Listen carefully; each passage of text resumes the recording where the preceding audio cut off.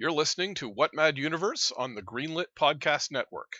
Check out all our shows at greenlitpodcasts.com.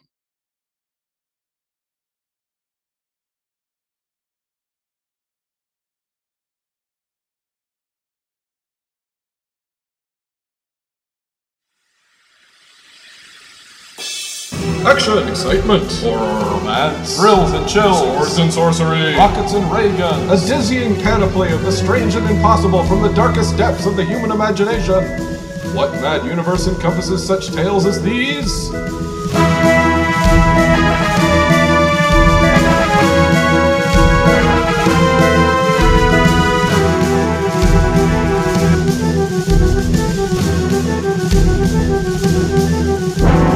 Join us as we bear witness to the sweeping sprawl of all the history that never was and all the futures that could yet be.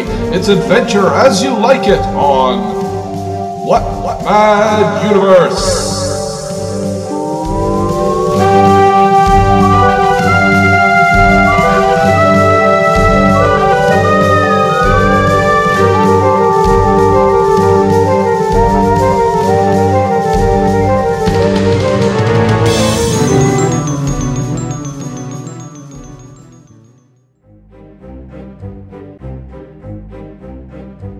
By the way, perhaps we're letting our feelings run away with us. Have you more mind now to be king of Ruritania? If so, I'm ready to be the most faithful of your subjects. You honor me, Count. Provided, of course, that I'm one of the most favored and the richest. Come, the fool is dead now. He lived like a fool, and he died like a fool. The place is empty. A dead man has no rights and suffers no wrongs. Damn it, that's good law, isn't it? Take his place and his wife.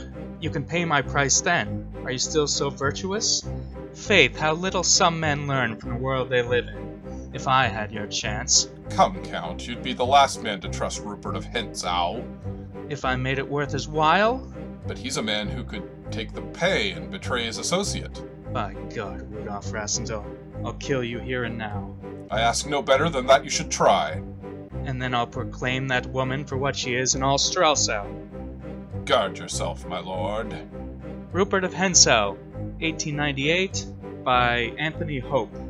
Hello, and welcome to What Mad Universe, the show about pulp and adventure fiction and genre fiction in general. I'm Philip, and with me as always is Adam. Hello. I'm not an imposter. With me for once is this person pretending to be Adam. Anyway, today we're talking about The Prisoner of Zenda and the General Ruritania novels by Anthony Hope. This is an extremely influential novel. It's odd reading it nowadays because so many of the tropes have been copied, and it feels like old hat, but it was really a huge hit at the time and inspired so many things. It's including a whole subgenre that's called Ruritanian fiction or romance, Ruritanian romance, because this book is set in the fictional Central European country of Ruritania, and that sort of sparked off a lot of imitators. Of course, it wasn't the first to have a fictional country or even the first with the same basic plot, but it really put a lot of tropes in one basket and sort of became a codifier of a lot of things. Yeah, there's sort of 2 points here that became a thing. One is just the general idea of a fictional, obviously, as you say, it isn't the first time somebody created a fictional country, but in this particular context, the idea of there's a fictional country, it's almost always still a monarchy, and it's sort of a romantic, it's an English speaking, so British or US or Canadian idea of what a sort of romantic pre-Soviet Eastern European country might have been like, where there's still, the king still holds sway because, of course, the Western Europeans, the kingdoms had become very figurehead-like. So there's still some power in the monarchy. It's kind of a fairy tale kingdom in some ways. There's a haze of romance around it. Yeah, so it's sort of court intrigue, beautiful princesses, right. misunderstandings and narrow escapes, and Right. Even the fact that it's called Ruritania, I think, is meant to suggest rural. So it's still a bit Middle Ages-y compared to the more yeah. modern, at the time. And it should be English-speaking noticed countries. this was set in the modern day when it was written, the 1890s. So it's like somebody from England going into a country that still exists, but also is pretty much in the past because it hasn't caught up with England yet. Right. And then there's the other aspect of this that has been repeated, although, again, it didn't originate here, but this really popularized it, which is the commoner becoming a king or the king becoming a commoner. Both the idea of, hey, by the way, we found out you're the secret heir to a throne of a faraway kingdom, or the idea of a king who kind of has to go among the common people, which, I mean, that goes back to the Arabian Nights, for instance, Harun al-Rashid. Even further back, I think you can probably find examples of it. But again, as codified in modern fiction, that became a trope that I think was popularized because of this. Although, we'll probably talk about this in a moment, but The Prince and the Pauper by Mark Twain does predate it by a decade. And that's usually the one everyone quotes nowadays if they're talking about this kind of story. Yeah, it's slightly different because they're not switching willingly in this case. It's not like the prince wants to be among the commoners and the poor person wants to be rich, and they switch places so they can, and then they learn about the pitfalls of each other's station. In this case, it's a matter of necessity. Like the king's been drugged, and right. his cousin, who happens to look exactly like him, has to imitate him. Yeah, and in this one, what happens is the narrator, who's the main character, he's a sort of a lesser landed gentry in England. He's not even the first son; he's the second son of a minor family, and but they have a family legend that a visiting Ruritanian noble from the family called the Elfsbergs visited and had an affair, and there was a scandalous progeny, but they royal Ruritanian royal blood is in their family line, and Rudolf Rassendyll, as it turns out, because of that connection, happens to look almost exactly like the current king in waiting of Ruritania. So when he goes to visit and check it out, and then he meets the king, and they hit it off, but there's scheming afoot. Black Michael, as he's known, which is the king's brother, again, he hasn't actually been coronated yet, but the soon-to-be king's brother, is half-brother who's older, but he doesn't have a right to the throne because his father, they have the same mother but not the same father, or right. The other way around. So he was born out of wedlock, is the idea. Yeah, right? He's not. Yeah, he's a bastard essentially. So he obviously he's the obvious villain, and they get to partying on the night when they meet, and the king gets knocked out because he was drugged by he was sent some wine by Black Michael, which turns out to be drugged. Doesn't poison him, but he's out of commission for the coronation, which, for reasons I wasn't 100% clear on, the coronation has to go forward that next day. Well, because Black Michael wants to take the throne, and they don't have a lot of leeway there, because if people think the king was drunk at his own coronation, or too drunk to go to his own coronation, then they'd lose faith in him, and Black Michael would be able to swoop in and take power. I guess I don't know. That's the reasoning. Yeah, it seems like a stretch. Like if they're gonna throw their king aside just because he got drunk once, that seems like he's got a really shaky hold on the throne to begin with. So why doesn't Black Michael just kind of that's the implication anyway. He is a drunk. Right. And as anyway, well, there's stuff in the sequel I'll talk about that you haven't read, but yeah. Yeah. So yeah, anyway, he's a party boy. It's clear that he's sort of and they touch on it. But the idea that the king isn't, the most worthy monarch. He's also got a fiancée who doesn't really care for him very much. But when Rudolph takes the throne, so they get Rudolph to shave off his mustache and beard and take the throne, because that's what makes him look almost exactly the same. He has the red hair of the Elfsbergs, which is apparently a distinguishing feature. So once he takes the throne, it's sort of, he's the two servants who are aware of the issue, Sapt and Fritz von, what's his name? Tallenheim. Halanon. Tarlenheim. Tarlenheim. There you go. You can see they become very sympathetic towards him, and they clearly think he's a really good guy and a solid bro to his distant cousin. And the princess starts liking him more than she ever liked the king. Then, of course, almost immediately after the coronation, the king gets kidnapped by Black Michael. So they have to keep the facade going on, and it becomes about trying to run the kingdom while simultaneously trying to sneak in and steal back the king or overthrow Black Michael. And it's kind of good because Black Michael knows, because he's got the real king locked up, but he also knows that if he reveals that the king who's serving is that's not the king, and I know because I kidnapped the king. Right, exactly. He can't reveal himself in that way. So it becomes this secret clandestine power struggle between the two of them, and with lots of basically attempting to besiege. Zenda is the castle, obviously, in which the Rudolph the King is being kept. They're both named Rudolph, I believe.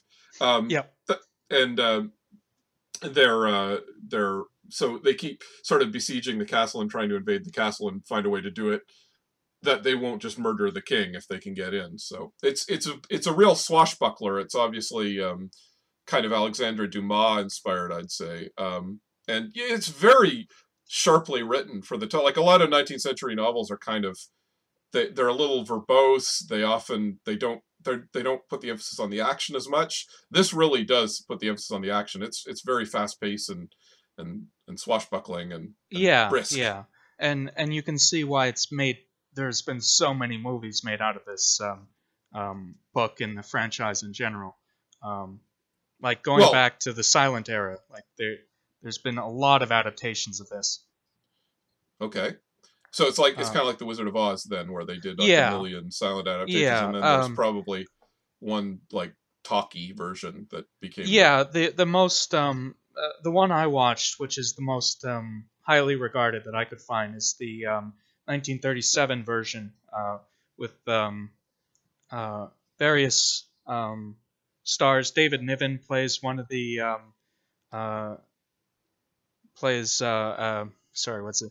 Fritz. Plays Fritz von Tarlenheim.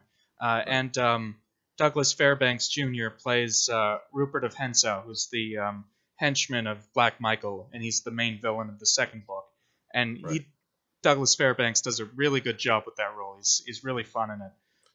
You can see how Black Michael he's almost off screen even, or off stage for most of this book. Rupert kind of takes the center stage as the villain, and he's kind of an untrustworthy henchman who's doing Black Michael's bidding, but he could kind of turn on him at any moment. Yeah. And even Rudolph kind of says, "Oh, I kind of admire this guy, even though he's a jerk." Second book is actually narrated by Fritz von Tarlenheim, and he keeps talking about how handsome Rupert is. Rudolph. Sorry, Rupert. Too many R names in this book. Rupert. Yeah. I was right the first time. Yeah, Rupert is the classic villain that everyone starts doing fanfic of.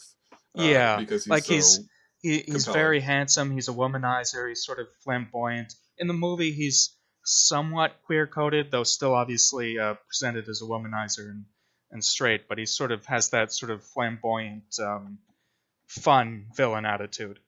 Right. Yeah, it's funny when you say queer-coded, and in the 19th century, I feel like things that we'd say were queer-coded were just that's just how royalty is. Oh, I mean the movie version. Yeah. That fair enough. Yeah, but that's also kind of how you expect your 19th century nobles to be. Like either they're, if they're swashbuckling, they're kind of they're the Inigo Montoya kind of guy, right? With the open-throated. Yeah. And that's the Douglas Fairbanks character too, from what I've seen. He's the dashing handsome guy, sort of not not quite foppish, but like, I guess foppish, but he can, he's also deadly with a sword, right? He's a Yeah. he swings from the chandelier and, kicks over Yeah. tables and so on. And jumps out of a window, into the water, that sort of thing. Yeah. But yeah, Hope, very clearly, the author, he clearly has a kind of admiration for Rupert. Like, even as he's making him sound like a jerk, he's kind of like, he's so brazen in what he does. And whereas Black Michael is sort of the classic sinister, fuming, angry guy who schemes and stuff like that. But Rupert's the guy who's just like, well, maybe I'll betray you because it's fun, kind of thing. Yeah. There's a problem with this kind of novel in general in the valorization of the monarchy. And there's a line in particular in this one where it says Black Michael's base of support is with the poor peasants. And like, why am I supposed to root against this guy? Yeah, well, so that's the thing. Like, when Mark Twain did Prince and the Pauper, the very explicit point, because, Twain was very, he's a real populist, egalitarian type. It was about how, well, the monarchy needs to be more in touch with the common man. And if you had a common man on the throne, he would probably do just as well as a monarch. Like, that's actually explicitly one of the things in Prince and the Pauper.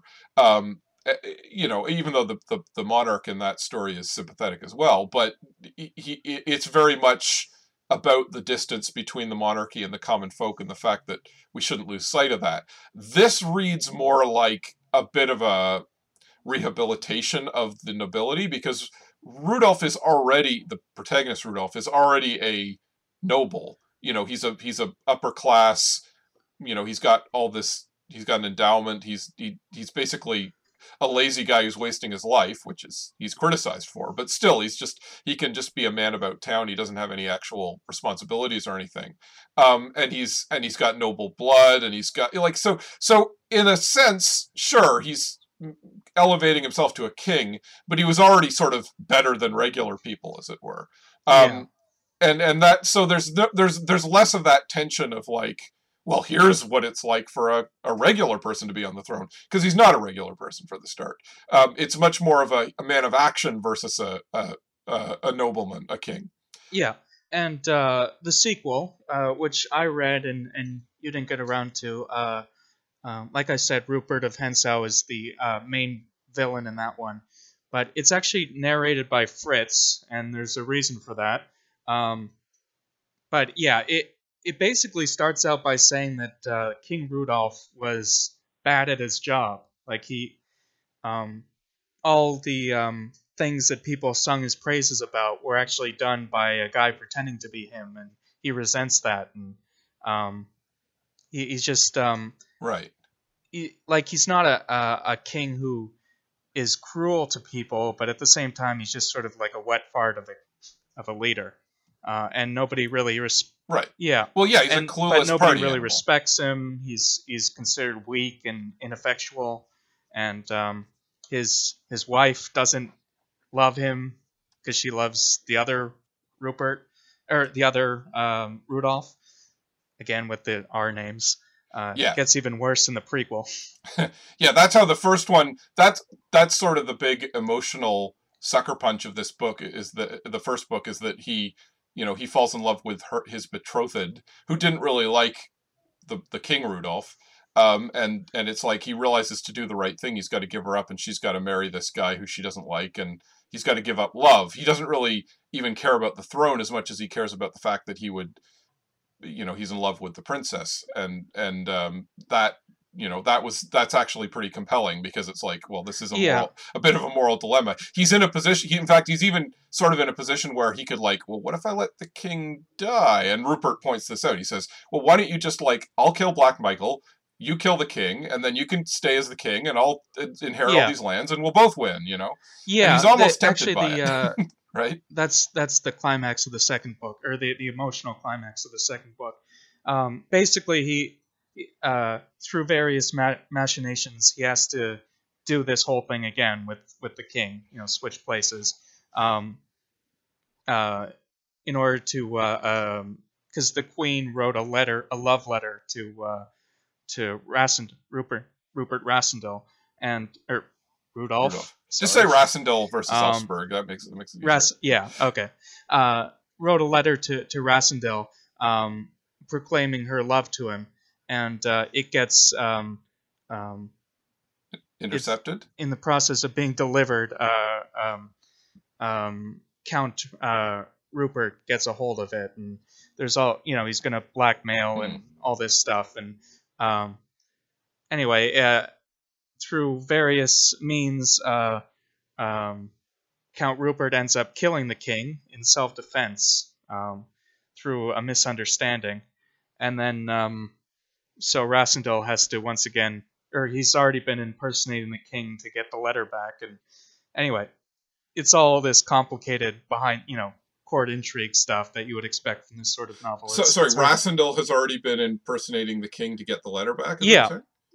Okay. And at least for a while, he doesn't even know that the king's dead. And yeah. Anyway, so it actually ends with they have another fight, Rudolph and Rupert, and this time Rassendyll's been practicing. He actually gets the upper hand, and manages to kill Count Rupert, and then he finds out that the actual king has been killed, and the two servants, Fritz and Zapt, want to convince him to take the throne, and of course the queen wants him to take the throne so they can be together, but he's really not sure about it because it wouldn't be the right thing to do, impersonating another man permanently and taking his power and all that stuff, and so he ruminates on it, and then at the end he seems to have come to a decision, and he's about to tell them, but Count Rupert's one of his loyal servants assassinates him, and so he dies, and is buried as the king, and only a select few people know about it, and Princess Flavia becomes the queen, and rules over Ruritania after that, and is apparently good at it. So it's Did he have a son? Did he have an heir? No, it says she's the last of the Elfbergs, and yeah, it's sort of a bittersweet ending. Huh. Actually, not even sweet. So that's impressive. Both stories then end, without a happy ending, which is kind of unusual for that time period, I guess. Yeah, and just the genre in general, like the swashbuckling thing, usually just come out ahead. But right. Yeah, apparently that's why the second one, it has been adapted a few times, but like they were planning on making a sequel to the 37 version, but they decided it was a little too grim. With, the main character being assassinated at the end. Like so they didn't make it because it was too grim. Yeah, it would be a downer. They have made other versions, but there was going to be those actors in this story. It's funny because when has Hollywood ever stopped themselves from just changing the ending and making it more upbeat? That's true, anyway. But these were like popular books, so they might not have been able to get away with that as much as. I think the producer also went on to make Gone with the Wind, so he was busy with that. Well, another thing Hollywood would never stop itself from doing is breaking for commercial. So why don't we do that right now, and we'll be back in a moment with more of What Mad Universe. On Apocrypals, we talk about the parts of the Bible that a lot of people skip over. Like the wizard battles, the angel jacuzzis, a goat full of sins, 500 drunk elephants, and a man named Porky Party. And yes, that's all really in there. All this and more on Apocrypals every other week on the Greenlit Podcast Network. There are a lot of podcasts with comic book reviews and interviews with some of the greatest creators in the industry, but only one will tell you scientifically what the worst comic book of all time is. And the best. We've been ranking comic book stories for 6 years. We have a list with over 1,000 comics on it, and we're adding more every month. For Rock and Ajax on the Greenlit Podcast Network.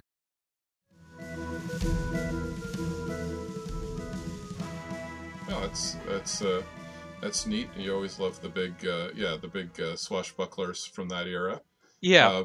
There's a really fun sword fight scene in the Prisoner of Zenda movie, the 37 version.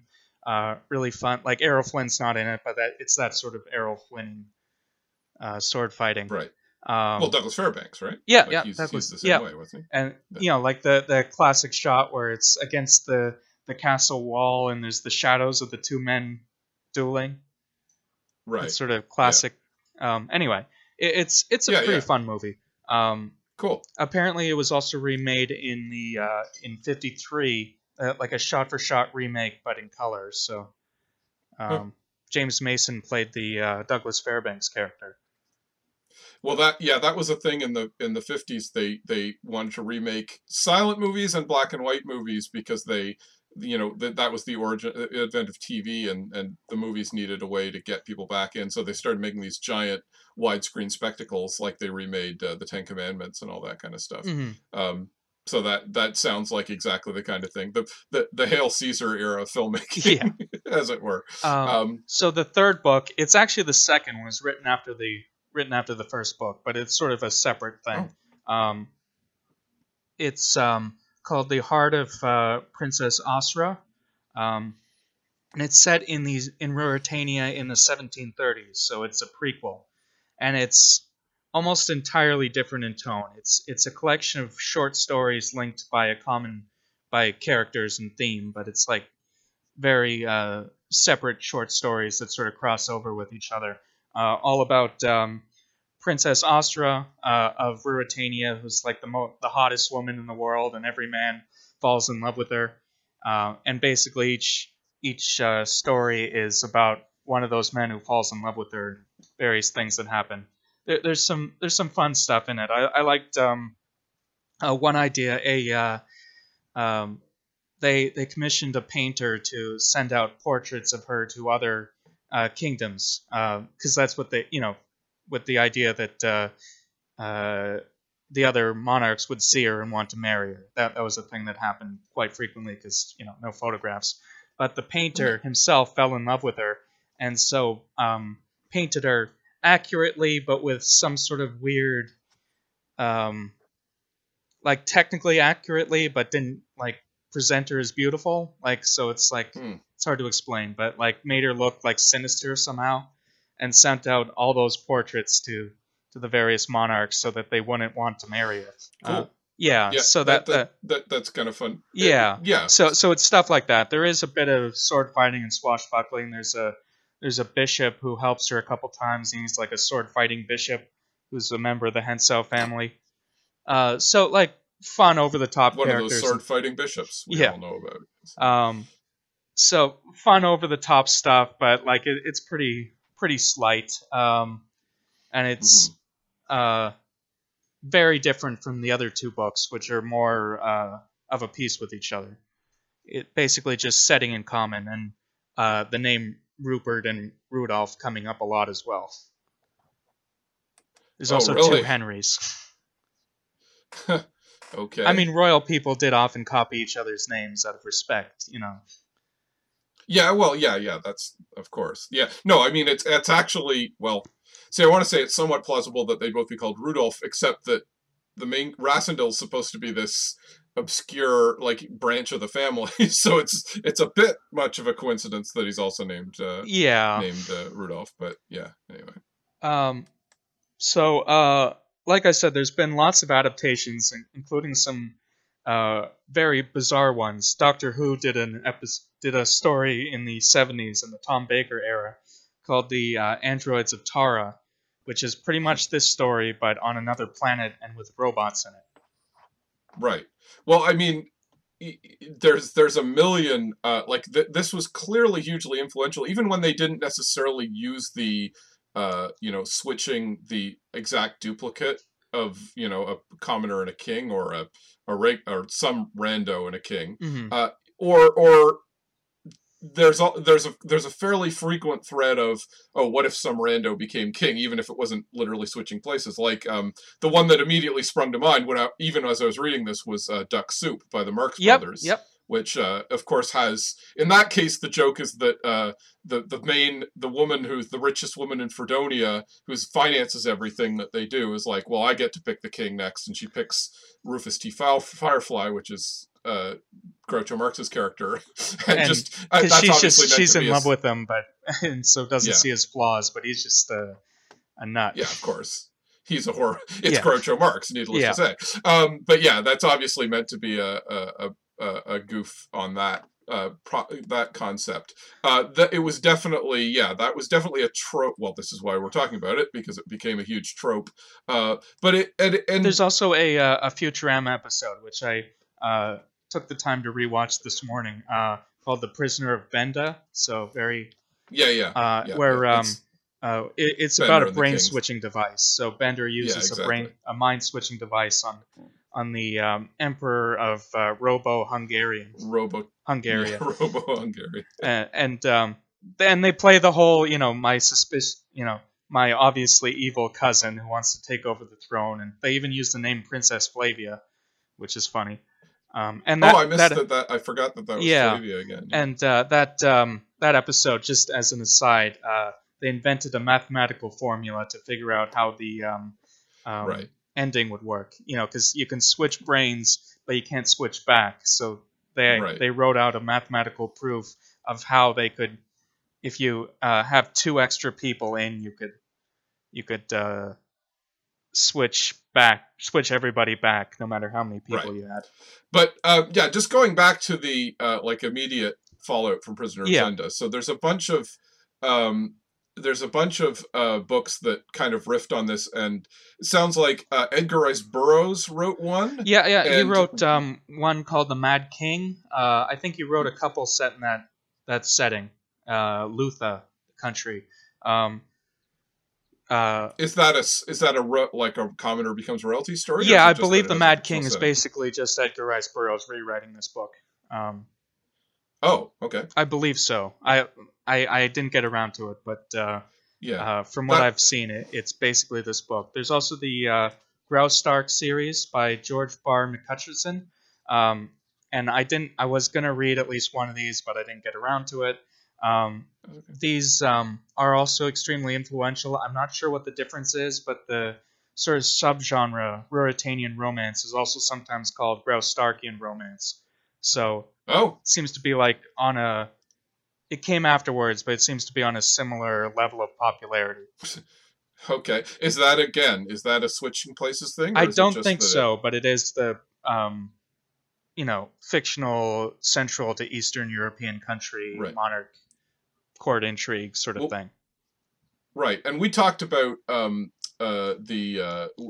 Jurgen by James Branch Cabell, and that was a couple decades later, and it wasn't exactly the same, but it does have the idea of we're creating a fictional romantic. In that case, it was a fictional medieval country, so it was set in the past. But you can see the link here. I think that it was that. Oh, there's a romantic fictional country that I'm going to make up where adventures can happen. Oh, basically. Winston Churchill also wrote one of these. It's the Laurania in his Savrola. I haven't read this one. I was going to, but well, that's fine. We can't read all. There's a million of these things. I was going to read a smattering of other examples of this, but I only read the trilogy itself, so sorry about that. That's okay. The Winston Churchill one sounds interesting, though, because apparently it is explicitly about trying to restore a republic. Yeah. And it was the monarchy that came in. And I'm not clear on whether the hero was, again, a monarch who was like established as a puppet monarch, to make sure the Republican, in the classic sense of republicanism, didn't triumph. Say what you will about Winston Churchill, it sounds like he preferred the idea of a democracy in that context. Yeah. But that was apparently so apparently it's kind of Prince and the Pauper-esque more than it is than it is that. And then you have when did we talk of course our beloved Gilbert and Sullivan, when did they do the Gondoliers? I think that would have been let's see, I'm not sure of the year. Let's see. Looking it up now. 'Cause this is 1889. So 1896. it would have been after this. After Prisoner of Zenda. No. Oh, Prisoner of Zenda is 89. Sorry, 1894. 80. Yeah. Sorry, I was thinking 99. Sorry, yeah, a little bit before. So similar thing. So that kind of raises the question, because of course Gondoliers is a political satire about just a regular person becoming the king as well. And it kind of raises the question of, again, like how so this wasn't so much original as it was epical. Like it became so popular that everyone started referencing it. Like the Da Vinci Code, which used ideas that had been around for like 20 years, but turned it into a huge blockbuster, basically. Yeah. Well, in this case, I think Prisoner of Zenda does it well. It sets out to do what it's doing and does it in a way that's entertaining and fast-paced and all that. I think a certain, like, the ideas aren't necessarily original, but it's very entertaining in how it does it. Oh yeah, no question. I can see why it's a success even now. Like it as we say, it's extremely cinematic. It's actually funny because, like I say, you said, it does feel like he's leaving it open for a sequel at the end, both in the sense that Rupert survives, and it literally ends with him going, "I feel like that chapter of my life is not over," stroking chin. Like it really feels like to be continued at the end in some ways. Yeah. I'm surprised he only did one more book and didn't just keep it going for, decades. He could have, maybe he did the Sherlock Holmes thing and he got sick of it and didn't want to keep writing sequels to it, but it really felt like he planned a sequel at the end of this one. Yeah. Well, I mean, the second one sort of is a closed ending, basically, so maybe it just didn't have any other ideas. I guess he could have gone back into the past some more, but I don't know. Well, it's like how Edgar Rice Burroughs wrote Tarzan, and it's more or less close, but it was so popular he just kept going back to it and writing forever, right? And going back to Sherlock Holmes, Conan Doyle literally killed off the character and had to bring him back. Which makes me... I'm just surprised there weren't people like offering him dump trucks full of money to write more, basically. Yeah. So, anyway, some other examples of fictional countries in this vein. One that I really find interesting that I haven't really looked much into, like I haven't read the things they come from, but the Bronte siblings, the Bronte sisters and their brother, whose name I keep forgetting. They, as children, they came up with this sort of fictional group of countries called the Glasstown Confederacy. A bunch of countries, like each one had their own country, but all the capitals were named Glasstown. Okay. So in each country, there's a Glasstown. They're different cities, but they have the same name. Anyway, they wrote all these like poems and stories as children set in these fictional countries, and they later evolved into the countries of Gondal and Hungria, which is sort of more mature storytelling. But I really like, in 1827, these kids were just making up their own countries, and just sort of fun. Yeah, it was definitely a trope before this book, as we say. It codified it. I think the real appeal here, because Prince and the Pauper is set in England, so it's not a fictional country, and as is the Gondoliers is set in Italy, obviously, and but this codified it as kind of, we can create a fictional country for the modern era, where we can have all the kind of Shakespearean and court intrigue and even, medieval swashbuckling, but have it, happen in the present, even though, theoretically we're a more modern era. But if you go a little to the east... Yeah, basically, you could go to this place. Right, exactly. Now. Instead of having someone literally go back in time or something, you can just create it requires, which Mark Twain also did, actually, with Connecticut Yankee and King Arthur's Court. But it is quite entertaining that this became such a huge like I say, codified trope, and not just in Europe, but in lots of other places. The thing I realized, of course, was that Latveria in Doctor Doom's country in Marvel Universe is probably kind of a late example of that, sort of. Yeah. And Doc Doom even has an origin that's a bit like a villainous version of this in some ways, right? Yeah. I also, it's a thing. Like the Chitty Chitty Bang Bang, the movie at least has Vulgaria, which is very much like a Ruritania sort of thing. There's actually one of the Marvel Adventures comics, sort of the kids' offshoot, Fantastic Four, has Latveria as a direct based on the country from Chitty Chitty Bang Bang, where like the people wearing lederhosen. And like high Central European stereotypes. I thought that was really fun. Right. But yeah, there's plenty of examples in comics of and then it moves out of Europe and becomes all over the world too. Like you could make a case for Wakanda being just Ruritania, moved to Africa instead of I mean that has different metaphorical stuff, right? And that ties into the to Telesar from Of One Blood, which we discussed in a previous episode. But yeah, sure. Yeah, I want to be clear, when you're making it a fictional Asian or African or South American country, and you're a white English-speaking writer, there's a different connotation than if you're doing it with an Eastern European country. But I will argue that there's at least some overlap. Like in this, I mentioned Wakanda. It was meant to be, a positive portrayal of an African country and African royalty, and I think Stan Lee and Kirby were pulling on the tropes that they knew of for that in a positive way, and that probably fed back into this. Like they used a lot of, as we've discussed in other shows, they used a lot of tropes from like the early 20th century, sort of remixed into the post World War II era, and that I definitely think that would have fed into their thinking for something like that. And I even pointed out, I even realized that the Eddie Murphy movie Coming to America. You can see it there as well. Like it's an African country, but it's again the exact same thing of a king who decides to be a commoner for a while, and meet with the common people, and sort of, again, it's maybe more Prince and Pauper than Prisoner of Zenda, but you can obviously see that it's feeding in from that trope. It's just relocating it to Africa instead of Europe. I haven't read it, but Vladimir Nabokov's Pale Fire apparently has a subplot with somebody thinking he's a king of a Ruritanian-like country. Yeah, Pale Fire is significant. I have read it. It's significant because there's it's sort of the peak unreliable narrator, because the main character is a confabulator. He just makes up. There's very solid reasons to think that his entire story is fake by the end of the novel.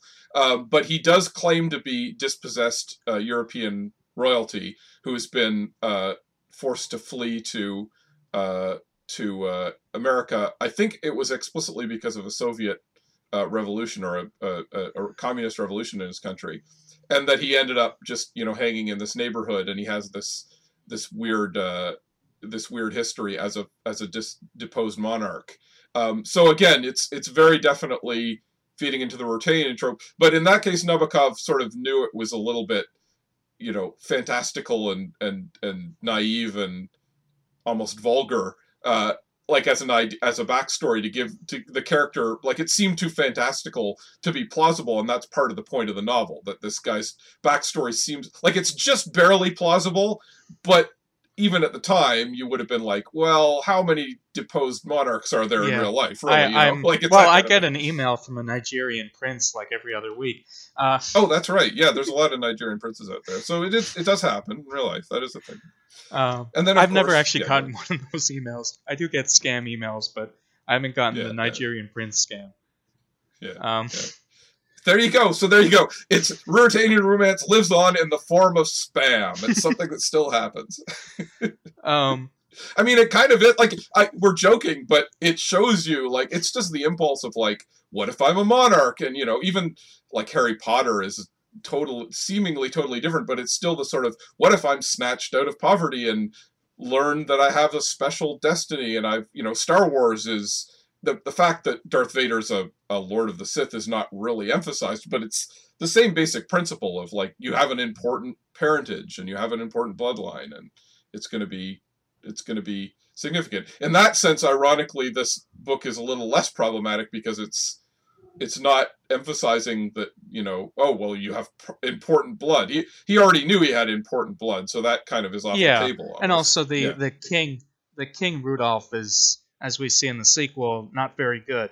So it's not quite holding up the monarchy as the true way, because there are natural betters, but it is sort of like we just need a good king in there.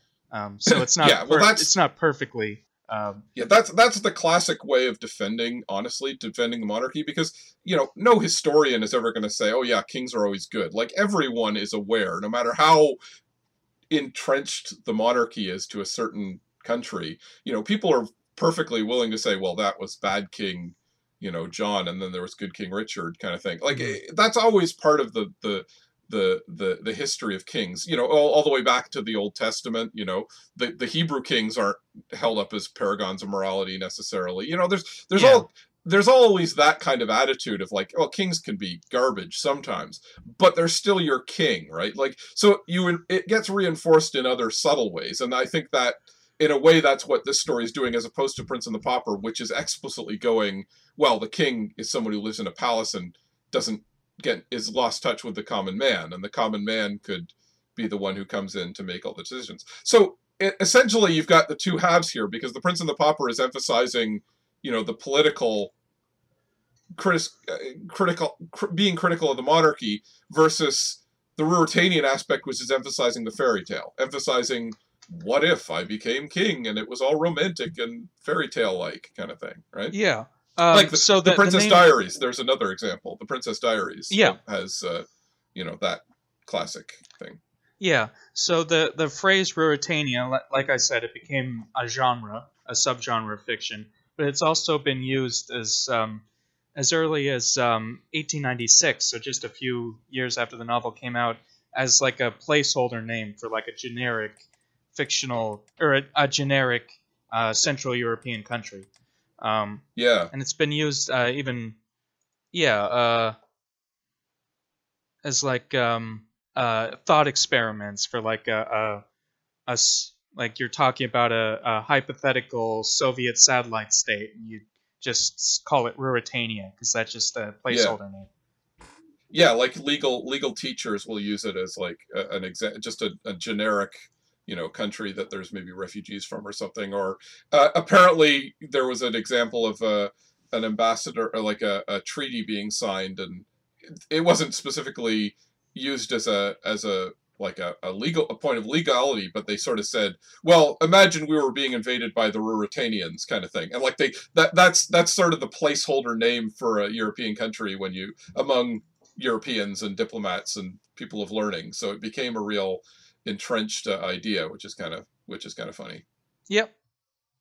Well, our brief reign is coming to an end, so it's time to say adieu. We are Philip Rice and Adam Prosser, the rightful king and his exact double, but which is which? We want as ever to thank Alex Ross, producer, engineer, web hoster, for keeping our dark secrets and helping us pull off this switch, and court composer Jack Furyk for writing our theme song. Those who are loyal to the king could pledge to our Patreon, which we use to help pay for hosting costs and whatnot. If you subscribe to either of us, you can listen to this podcast early every time, as well as getting bonus material, cut footage, and illustrations and comics, among other things. Just go to Patreon and search for Philip Rice, 1L, or Adam Prosser, with 2 S's. Or if you go to neversleepsnetwork.com/series/what-mad-universe, you'll see all the links. I also want to take a moment here. I've started up another podcast. This is just kind of a limited thing. It's just going to be running for about 9 weeks.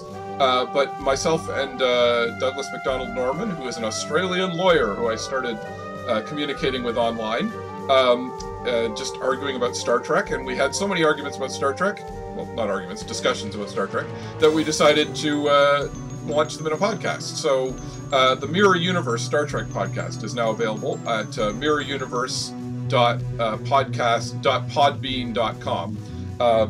And again, if you actually subscribe to my Patreon, you would be able to listen to a bunch of episodes. There's only 2 episodes that are up as of this recording. Yeah, I listened to but the there'll be first more one. It's coming very soon. good and interesting. I don't know a ton There- about Star Trek, but it's sort of yeah, it's interesting for even like a casual fan. So Yeah, I get it. We're sort of talking about what Star Trek means and how it's been interpreted over the years, and how everyone kind of talks about, well, Star Trek, it's that thing, but this is us going, well, actually, you know, one person meant it this way, Roddenberry meant this, and you know, yeah, Ron Moore meant it this way, and it's Rick like Berman a meant it this way. expansion of our discussion in the episode on the final reflection. Sort of that That's as, right, as yes. like an ongoing discussion where I'm not in it. So Yes, well, it's me and a very pleasant Australian gentleman talking about Star Trek. So, yeah, if you're interested, check that out. I thought that came out really cool, and it's currently updating. Again, mirroruniverse.podbean.com. You can also follow us on Twitter at WMU Podcast, or Prankster36 for me, or SpearHafok _ for Philip. Again, the links are at neversleepsnetwork.com/series/what-mad-universe. So until next time, hail, hail, Ruritania, and its mighty beardless ruler.